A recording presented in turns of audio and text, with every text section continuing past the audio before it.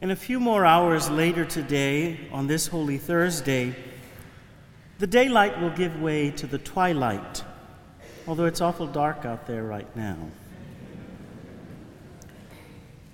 And at the time of actual twilight, our journey through this holy season of Lent will conclude as the evening Mass of the Lord's Supper begins.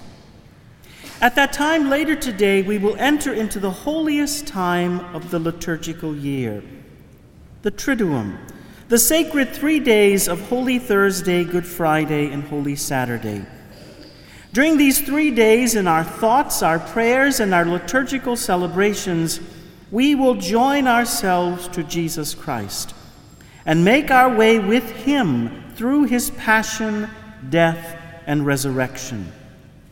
As we join ourselves to Jesus at this sacred time, we are challenged to remember that we do not walk this way with the Lord alone, but rather we journey also with the church, with our brothers and sisters in the Lord. Therefore, in these final hours of Lent, on this Holy Thursday morning, we are invited during this time of the Chrism Mass to remember the union and the unity that we share as members of the church, as brothers and sisters in the Lord. In this Chrism Mass, a special focus is on our union and unity with one another as bishops, priests, deacons, vowed religious, seminarians, or lay faithful. My friends, we gather as the local church in the Diocese of Houma-Thibodaux to reflect upon and to renew the ties that unite us to one another, and as a local church to join ourselves to the universal church as we enter into this sacred time. Our union and our unity in faith as the church is one focus of this Chrism Mass. As has been stated, another focus of the Chrism Mass is the consecration of the oil of chrism and the blessing of the oils of the sick and catechumens, the 3 sacred oils that will be used in our diocese for sacramental anointings during the coming year. Allow me to briefly share a few thoughts about these oils. We should all be able to phonetically hear that the very word chrism comes from the same Greek root word as Christ. By their etymology, both chrism and Christ reference anointing. In our first reading from the prophecy of Isaiah, we heard proclaimed what the anointed of the Lord would be sent to accomplish. This very well-known and beloved passage from Isaiah presents healing, liberating, and comforting images of what God would bring about for his people through his anointed one. In our gospel reading, Jesus proclaims himself in a special way to be the realization of this prophecy of Isaiah. And Jesus states that the passage is fulfilled in their hearing. Jesus is the Christ, the anointed servant of God prophesied by Isaiah. In sacred scripture, anointing was an indication of being set apart by God for special service. In a like manner, anointing with the oil of chrism reminds me and you that we have been set apart. We have been consecrated by God for service in his name. The Catechism states the following about anointing with chrism, and I quote, "The post-baptismal anointing with sacred chrism in confirmation and ordination is the sign of consecration. By confirmation, Christians, that is, those who are anointed, share more completely in the mission of Jesus Christ and the fullness of the Holy Spirit with which he is filled, so that their lives may give off the aroma of Christ." End quote. In our anointing with the sweet-smelling oil of chrism, we receive grace, and we are reminded that as God's servants, our words and actions in faith should also rise as a pleasing fragrance to God. The oil of the sick is the most used of the three oils. The Catechism reminds us, and I quote, "The special grace of the sacrament of the anointing of the sick has as its effect the uniting of the sick person to the passion of Christ for his own good and that of the whole Church, the strengthening peace and courage to endure in a Christian manner the sufferings of illness or old age, the forgiveness of sins if the sick person was not able to obtain it through the sacrament of penance, the restoration of health if it is conducive to the salvation of his soul, the preparation for passing over to eternal life." End quote.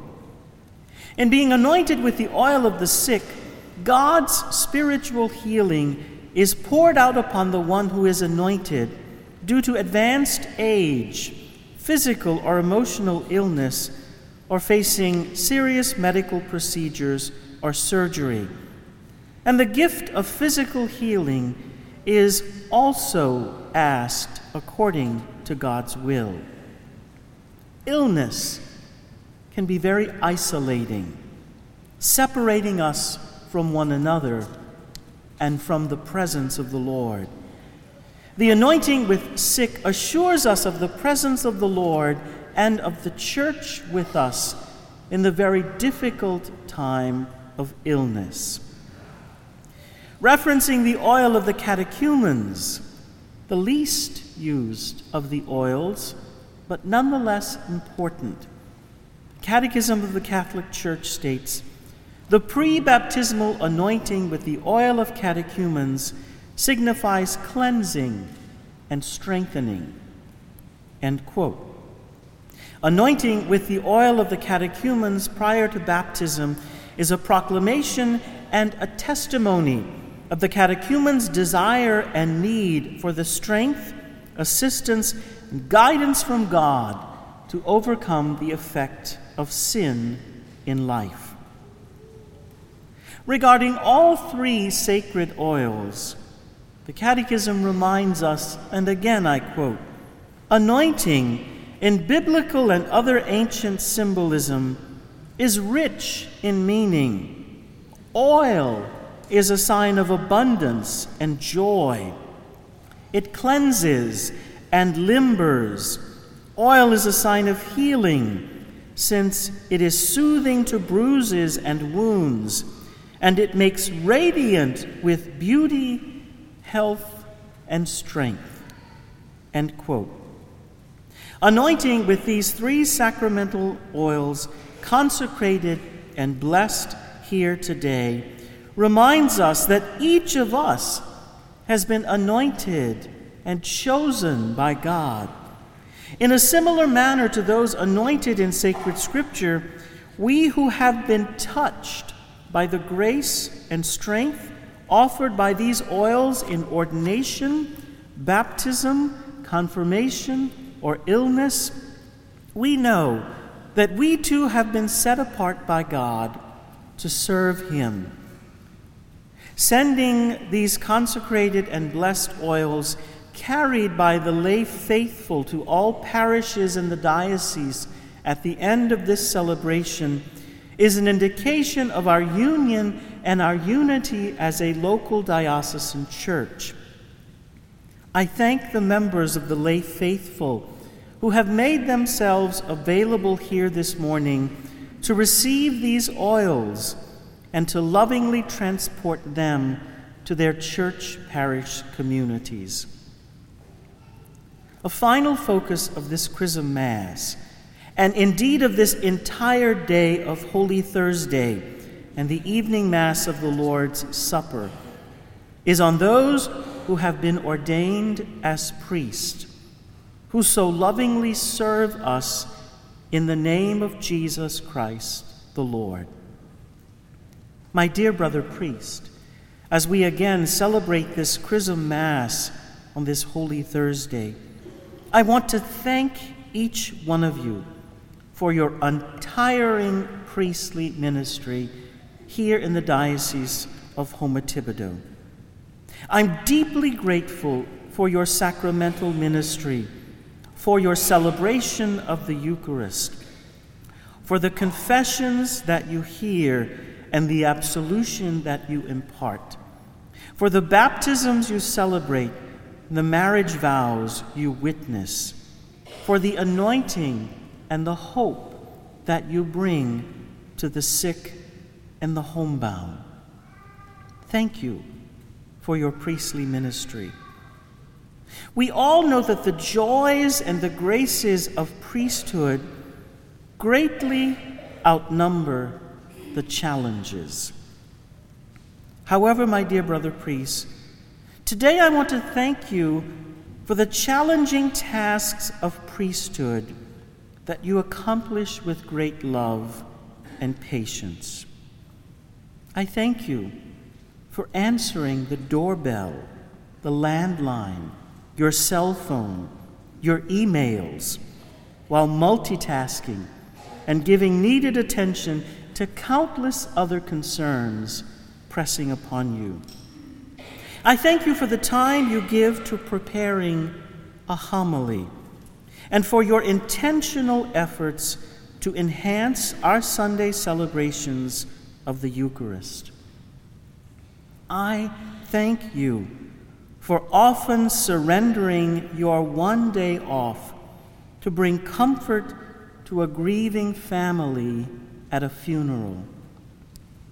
I thank you for going out of your way to visit the children and the youth in our Catholic schools and in our parish schools of religion and at diocesan events. I thank you for helping out your brother priest and their staff when they call asking for your help with masses or confessions. I thank you for attending and for being so attentive at yet another parish meeting, deanery meeting, or diocesan meeting, and for giving attention to adhering to our diocesan policies. I thank you for responding lovingly and listening to those who pour out their hearts to you because of challenges in their lives, as well as listening to those who pour out complaints to you because of something troublesome to them. I thank you for turning on the lights and opening the church in the early morning, for turning out the lights and locking the church later in the day. I thank you for dealing with parish budgets, parish bulletins, parish finances, parish personnel issues. I thank you for reaching out to the poor and all who are simply in need of knowing that someone cares about them.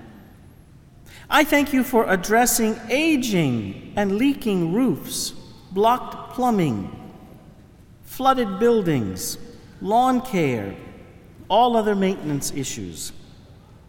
I thank you for dealing with parish schedules, parish calendars, parish planning.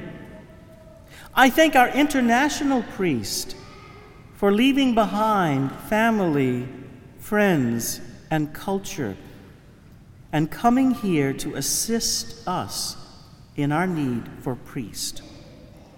I thank our retired priest for so generously continuing to serve in so many ways. I thank you, my brother priests, for all the time you spend alone at meals and alone in the evening. I thank you for giving the first portion of your holidays to the people of your parish at Mass, and only after this, going to be with your families. I thank you for encouraging vocations to the priesthood, to the religious life. I thank you for supporting and praying for me, for for the people of our diocese. I thank you for your support and efforts in strategic planning. I thank you for being the gift that each one of you is to me, to our local church, and to the universal church. My brother priests, I thank you for these and for the many tasks that you accomplish, many of them preceded by the phrase, "They never taught me this in the seminary." I thank you for all the things that so many people witness you do for love of them and love of your priesthood. And I thank you for the greater number of things that few or no people witness you do for love of them and love of your priesthood. Thank you. My dear brother priest, in just a few moments I will ask you to renew your vows of priestly ministry. As a priest of Jesus Christ, the Lord has anointed you. And through your ministry in the name of Jesus Christ, the wonderful prophecy of Isaiah, proclaimed in our first reading and stated by Jesus in our gospel, is indeed fulfilled for us here in our diocese. We are grateful for your priestly ministry. May God's peace and blessing be with our beloved priests on this Holy Thursday, a day very special for them and always. Amen.